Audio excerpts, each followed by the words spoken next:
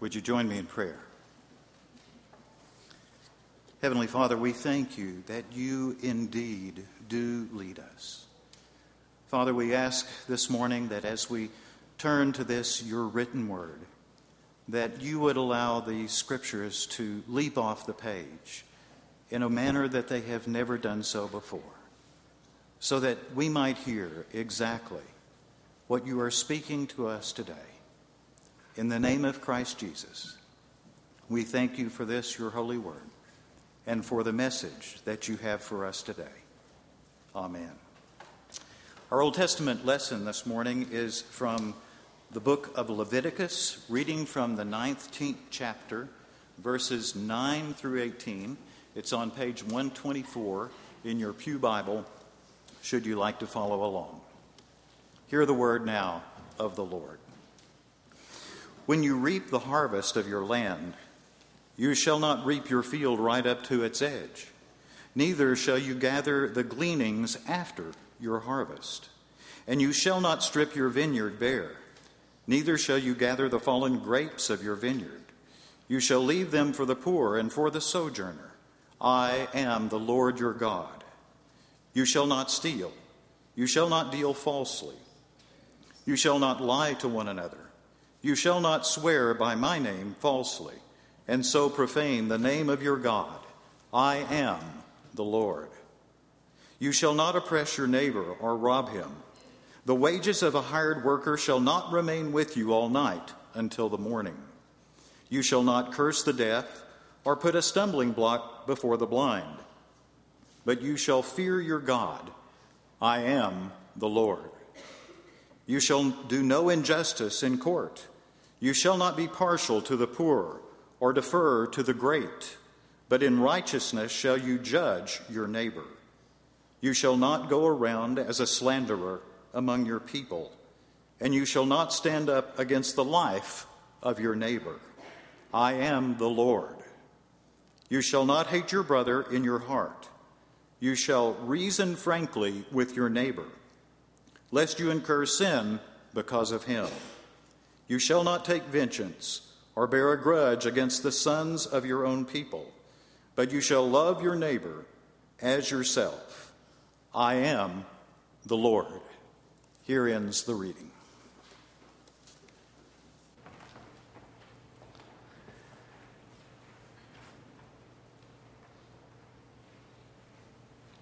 Thank you, Paul. A few years ago, I was on the way to San Antonio as a part of the alumni board of Trinity University. I had a board meeting. And my in-laws live in San Antonio, so normally when I fly into San Antonio, my father-in-law is nice enough to pick me up from the airport, and I'll usually spend the night with them and go to my board meetings. Well, when I arrived in the airport, I had received a phone call from my father-in-law telling me that something had come up and he was not going to be able to pick me up from the airport. Now, when our plans are changed suddenly, sometimes we can get frustrated, or we can think maybe God is up to something. And he told me that I would need to take a taxi cab in order to go to my board meeting. Well, instead of getting frustrated, I thought, well, maybe God's up to something, and perhaps God has a cab driver that he wants me to share the gospel of grace with. After all, I'm a paying customer, and he's going to be a captive audience while I'm in the car with him alone. So I prayed, and I said, Lord, if there is a particular cab driver that you want me to share the gospel of grace with, please open a door, give me the words to speak, and give him ears to hear. Well, when I picked up my luggage from the San Antonio airport, I pulled up to the curb, and the first taxi cab driver to come up to me had a very, very thick foreign accent, and he invited me to come into his cab, and so I said, sure. I sat down, and I noticed on the rearview mirror was hanging a flag. It was the flag from Afghanistan. And so I said, are you from Afghanistan? And he said, yes, I am. And I said, well, very good. Welcome to Texas. How long have you been here? And he said, 10 years. And I said, well, do you still have family in Afghanistan? And he said, yes, my mother, and I'm very worried about her because she is very sick. I said, oh, I'm sorry to hear that. Will you be able to visit her? No, it won't be possible. I said, oh, I'm so sorry. Yes, I'm worried about her. She is dying and she does not believe in God. Okay, I just asked, Lord, if you want me to share the gospel of grace with somebody, okay, just open a door and give me the words to speak and give him ears to hear. You know, when you pray those kind of prayers, God has a way of opening doors, doesn't he? We probably ought to pray that prayer more often. I said, well, yes, I'm sorry to hear that. Before you die, he said, yes, it is. I'm upset because she's dying and she doesn't know God. And I said, yes, before you die, it is important to know God, isn't it? I said, are you Muslim? You know, most of Afghanistan is Muslim. Are you Muslim? And he said, yes, we believe that if you don't believe in God, you go to hell. Wow. Well, I'm a Christian, and we believe that Jesus came to this earth, and he died on the cross for our sins so that if we believe in him, we'll have the assurance of eternal life. When I share the gospel with a stranger, I usually like to talk about the positive side of believing in Jesus rather than the negative consequences of not believing. Yes, I've heard this before. You Christians believe that because of Jesus, you can live however you want now. That does not seem to make sense to me. I said, well, that's not exactly what we believe. As we journey through the letter of the Galatians, we've been discussing the gospel of grace and how the gospel of grace lets us know that we are saved by what Jesus has done for us, right? That through faith in Christ, we have the assurance of eternal life. After all, the gospel of grace helps us see that we're saved by what Jesus has done, not what we need to do for him. Our salvation comes through Jesus' life, death, and resurrection. In his life, Jesus did what we could never do. Jesus lived in perfect obedience to the will of our Heavenly Father and so fulfilled the requirements of the law on our behalf. Then Jesus died as the perfect sacrifice for our sins with his death on a cross so that our sins could be atoned for once and for all. And then on the third day, Jesus rose again, proving to be victorious over both sin and death on our behalf. And all we have to do to receive this great gift that God has given us in Jesus Christ is simply believe. That's the gospel of grace. As Jesus says in John 19, verse 30, while hanging on the cross, it is finished. There's nothing we can add to the great sacrifice of Christ. We simply receive it as the free gift that it is through faith. Now, if there's nothing more that we need to do to be saved, if faith in Christ is all that we simply need to have the assurance of eternal life, then we can begin to believe that we can live how we want, right? I mean, that would seem to give us a license to live however we want, to let grace abound, right? At least that's what my Muslim cab driver thought. He thought Christians believed because of Jesus, we can now live however we want. I had to clarify our message by quoting our text from Galatians this morning. Please open your Bibles to Galatians chapter 5, verses 1 through 15. Galatians chapter 5, verses 1 through 15. However, before I read God's word, let's call upon his Holy Spirit to guide us in the reading and the preaching of his holy word. Please join me as we pray. Gracious and loving God, we give you thanks that by your Holy Spirit you inspired Paul to put pen to paper. And now we have your word, your timeless word for us today. I pray, O Lord, that as we read your word, you would continue to give us eyes to see and ears to hear and hearts that would be open and transformed at the reading and the preaching of your holy word.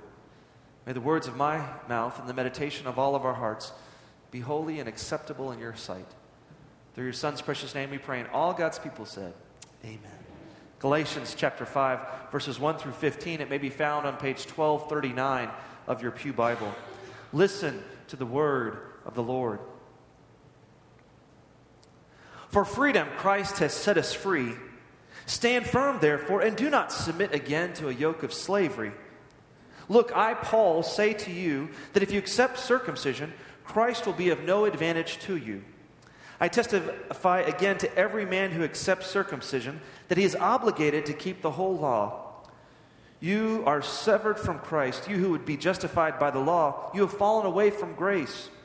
For through the Spirit, by faith, we ourselves eagerly wait for the hope of righteousness. For in Christ Jesus, neither circumcision nor uncircumcision counts for anything, but only faith working through love. You were running well. Who hindered you from obeying the truth? This persuasion is not from him who calls you. A little leaven leavens the whole lump. I have confidence in the Lord that you will take no other view, and the one who is troubling you will bear the penalty, whoever he is. But if I, brothers, still preach circumcision, why am I still being persecuted? In that case, the offense of the cross has been removed. I wish those who unsettle you would emasculate themselves. For you were called to freedom, brothers. Only do not use your freedom as an opportunity for the flesh, but through love serve one another. For the whole law is fulfilled in one word: you shall love your neighbor as yourself. But if you bite and devour one another, watch out that you are not consumed by one another. Here ends the reading of God's word. As the prophet Isaiah tells us, the grass withers and the flower fades, but the word of our Lord stands forever. This is the word of the Lord. Thanks be to God. For freedom, Christ has set us free. Now, what does Jesus set us free from exactly? Well, according to John Stott and Tim Keller, Jesus' death on the cross has set us free from the great burden of trying to earn our way to heaven.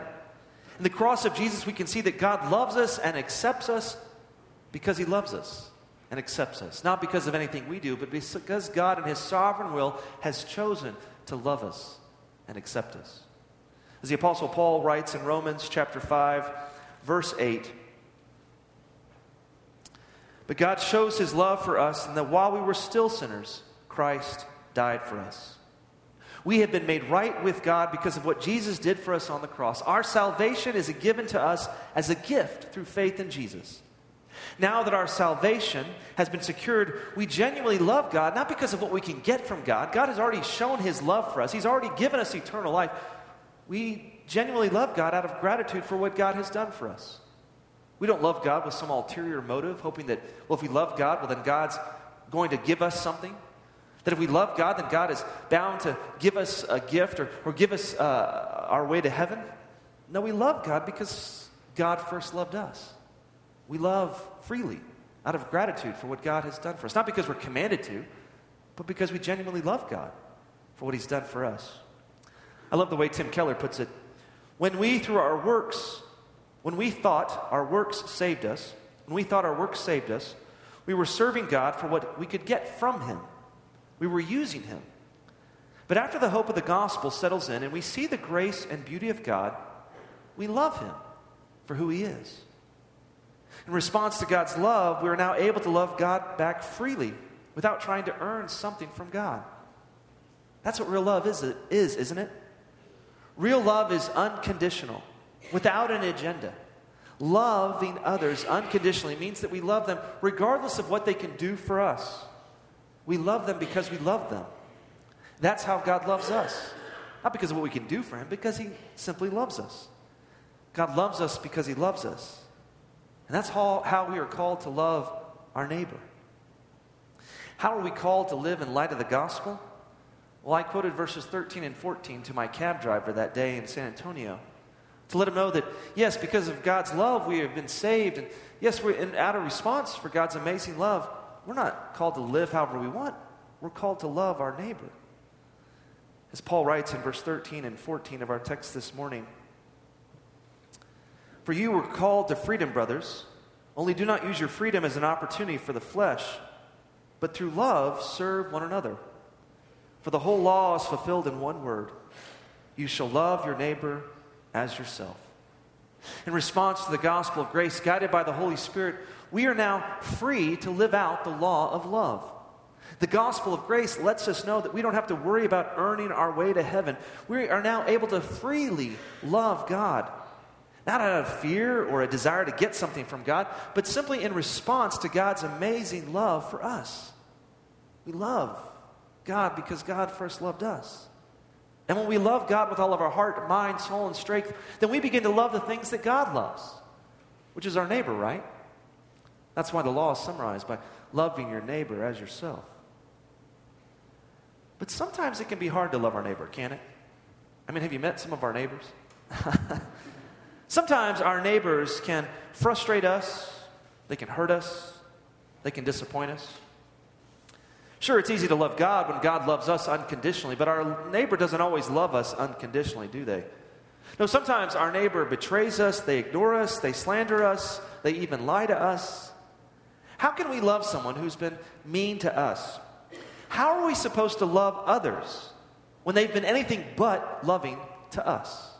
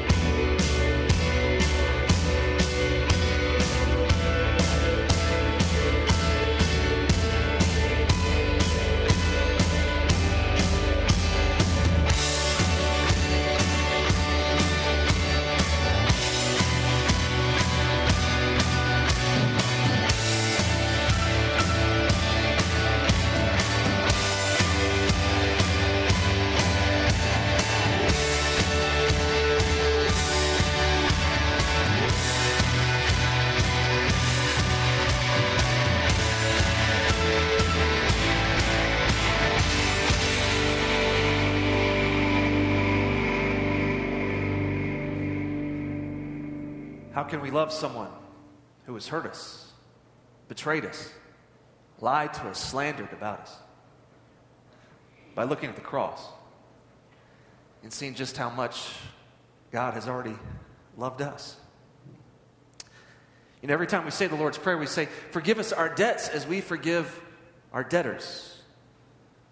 Notice that we don't say, forgive us our debts as we forgive our debtors who have asked for forgiveness from us. Our forgiveness of others is not dependent on their need to apologize to us according to Scripture. We forgive because God has first forgiven us. Several months ago, I heard Kim Talley in a sermon point out that holding on to a grudge, having unforgiveness in your heart towards another, is like drinking poison and hoping that the other person will die. The reality is that unforgiveness only eats us up inside, doesn't it? In Matthew chapter 18, Jesus is asked by Peter, how many times should I forgive my brother? And Peter offers up a pretty big number. He says, 7 times? Jesus says, no, not 7 times, but 77 times. Can you imagine forgiving someone 77 times? I mean, that would be crazy, right? But then in Matthew chapter 18, Jesus goes on to explain to Peter and the rest of the disciples who are listening how important it is for us to forgive from our heart by telling this powerful parable that we find in Matthew chapter 18, beginning at verse 23. Therefore, the kingdom of heaven may be compared to a king who wished to settle accounts with his servants. When he began to settle, one was brought to him who owed him 10,000 talents. Now, what's a talent? 10,000 talents. It sounds like a lot of money, but how much is that exactly? Well, in the first century, 1 talent was worth 6,000 denarii. So 1 talent, 6,000 denarii. So if he owed 10,000 talents, he owed 60 million denarii. So, but what's a denarius, right? I mean, what is that, a penny? No, actually, a denarius was actually worth a full day's wage for a common laborer, we know from the New Testament. So this servant owes 60 million denarii, 60 million days of work, or 164,000 years of work. Just to kind of put that in its context, we can grasp what Jesus is saying in this story. What year is it? 2015, right? 2,000 years after Christ, right? And then we have BC, and well, we know that David lived about 1,000 BC. We know that Moses lived 500 years roughly before King David, and we know that Abraham lived about 500 years before that. So we have recorded history of 4,000 years that we find in the Bible, and yet this servant owes 164,000 years worth of wages. An incredible amount that no one could ever possibly repay. Continue with the story. And since he could not pay, and never would be able to pay, and since he could not pay, his master ordered him to be sold with his wife and children and all that he had, and payment to be made. So the servant fell on his knees, imploring him, have patience with me, and I will pay you everything.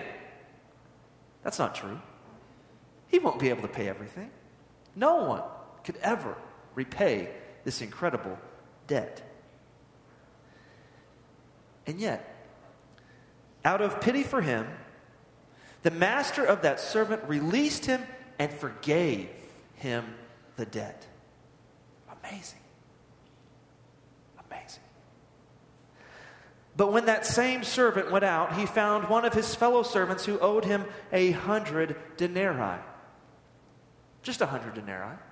1 denarius worth 1 day's wage. Basically 100 days worth of work. Less than 4 months worth of work. And seizing him, he began to choke him, saying, pay what you owe me. So his fellow servant fell down and pleaded with him. Notice the words. Have patience with me and I will pay you. This is exactly what the other servant had just said to the king. Have patience with me and I will pay you. It's the same plea. It's the exact same thing in both English and the Greek. He refused and went in and put him in prison until he should pay the debt. When his fellow servants saw what had taken place, they were greatly distressed, and they went and reported to their master all that had taken place. Then his master summoned him and said to him, 'You wicked servant, I forgave you all that debt because you pleaded with me.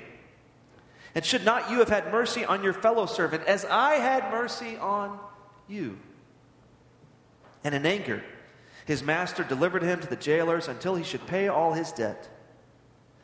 So also, my heavenly Father will do to every one of you if you do not forgive your brother from your heart."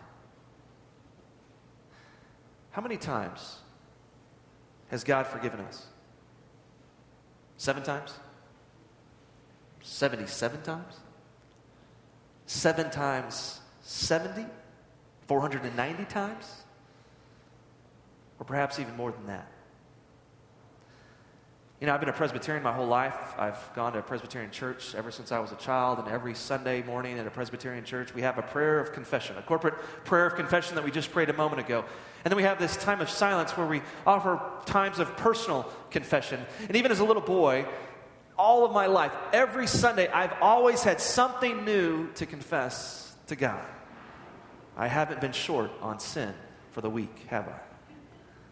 God has forgiven us an amount of times that we could never repay.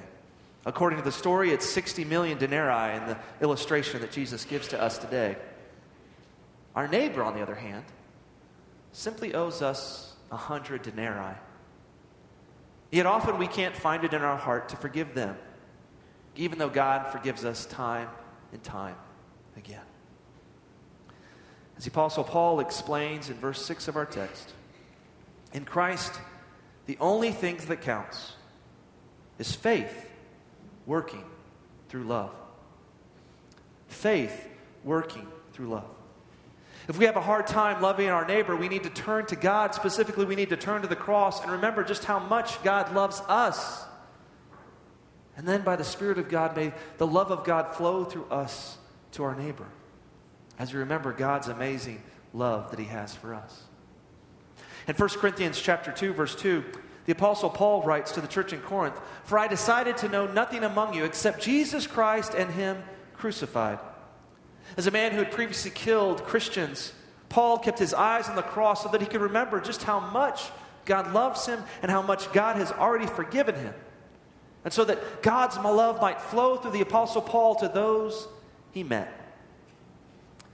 As John Stott explains in his Christian classic, The Cross of Christ, the value of a love gift is assessed by what it costs the giver and by the degree to which the recipient may be held to deserve it. A young man who is in love, for example, will give his beloved expensive presents, often beyond what he can afford, as symbols of his self-giving love, because he believes she deserves them and more. Jacob, for example, served 7 years for Rachel because of his love for her. But God, in giving his son, gave himself to die for his enemies. He gave everything for those who deserved nothing from him. It's in response to God's amazing love that the Apostle Paul was able to love others, even those who would slander his name, like the Jewish Christians in Galatia. Or if you read the letters to the Corinthians, you can see people began to question his apostleship. But he continued to love the church in Corinth. Yes, guided by the Holy Spirit, we are now able to become conduits of God's love in response to God's love for us. And as verse 13 of our text this morning explains, we were called to freedom. Freedom to love. And we show our love by serving one another. As Paul commands us, but through love, serve one another. If we want to show someone we love them, then we need to serve them. As Jesus states in Mark 10, verse 45, "For the Son of Man did not come to be served, but to serve, and to give his life as a ransom for many." Love is demonstrated through action, through service. So how are we going to love our neighbor this week? How are we going to love those, specifically those that we have conflict with, for those that we can find it hard to forgive? How about we try to serve them? Serve them as Christ has served us, showing unconditional love. Now, if you don't know how to serve your neighbor, if you're not exactly sure how God is calling you to serve your neighbor, then I would encourage all of us to pray that the Holy Spirit might guide us and lead us in how we might serve them. Or we might be bold enough to ask our neighbor, how can I help? How can I help you? But we should begin by praying. As Richard Foster explains, we should serve out of whispered promptings, driving urgings. We need to ask the Holy Spirit to guide us in how we can serve others, that we might be a conduit of God's love. And God knows how we need to serve our neighbor. So we need to ask Him, Lord, how can I best serve my neighbor? How can I best serve that person who is in need? But first we've got to see the need, don't we? We can add this phrase to last week's prayer that I offered up. Lord, help me to see others and to love others the way that you do, and help me to see how I can serve them. Love is completed in service. Let's say that together. Lord, help me to see others and to love others the way that you do, and help me to see how I can serve them. What would Amarillo look like if every Christian in our community prayed that prayer? If we were committed to praying that prayer each and every day, that we would ask God to help me to see others and to love others the way that you do, and help me to see how I can serve them, I bet our community would look very different.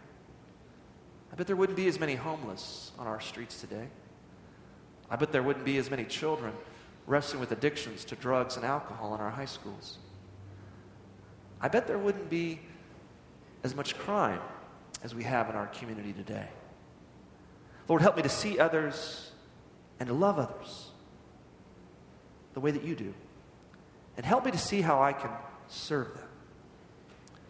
You see, the gospel of grace helps us see that we don't have to worry about ourselves anymore, do we? We don't have to worry about our salvation. We don't have to be self-centered. No, now we can be God-centered, and we can see how God can use us to bless others.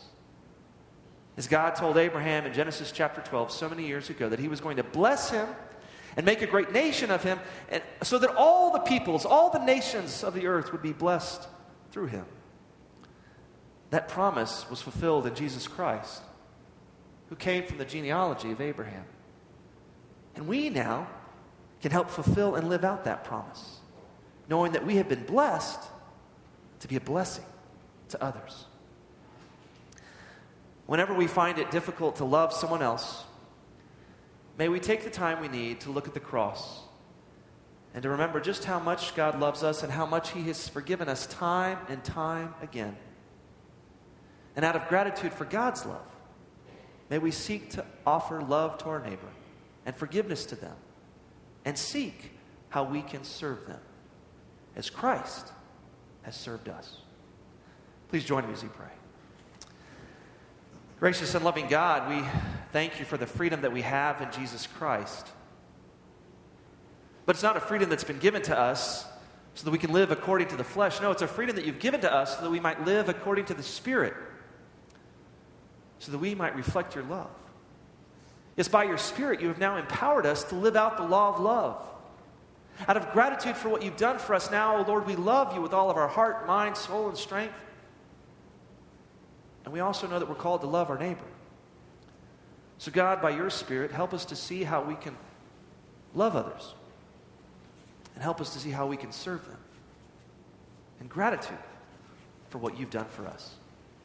We pray this in the strong and precious name of your Son, who is the Christ, and all God's people said, amen.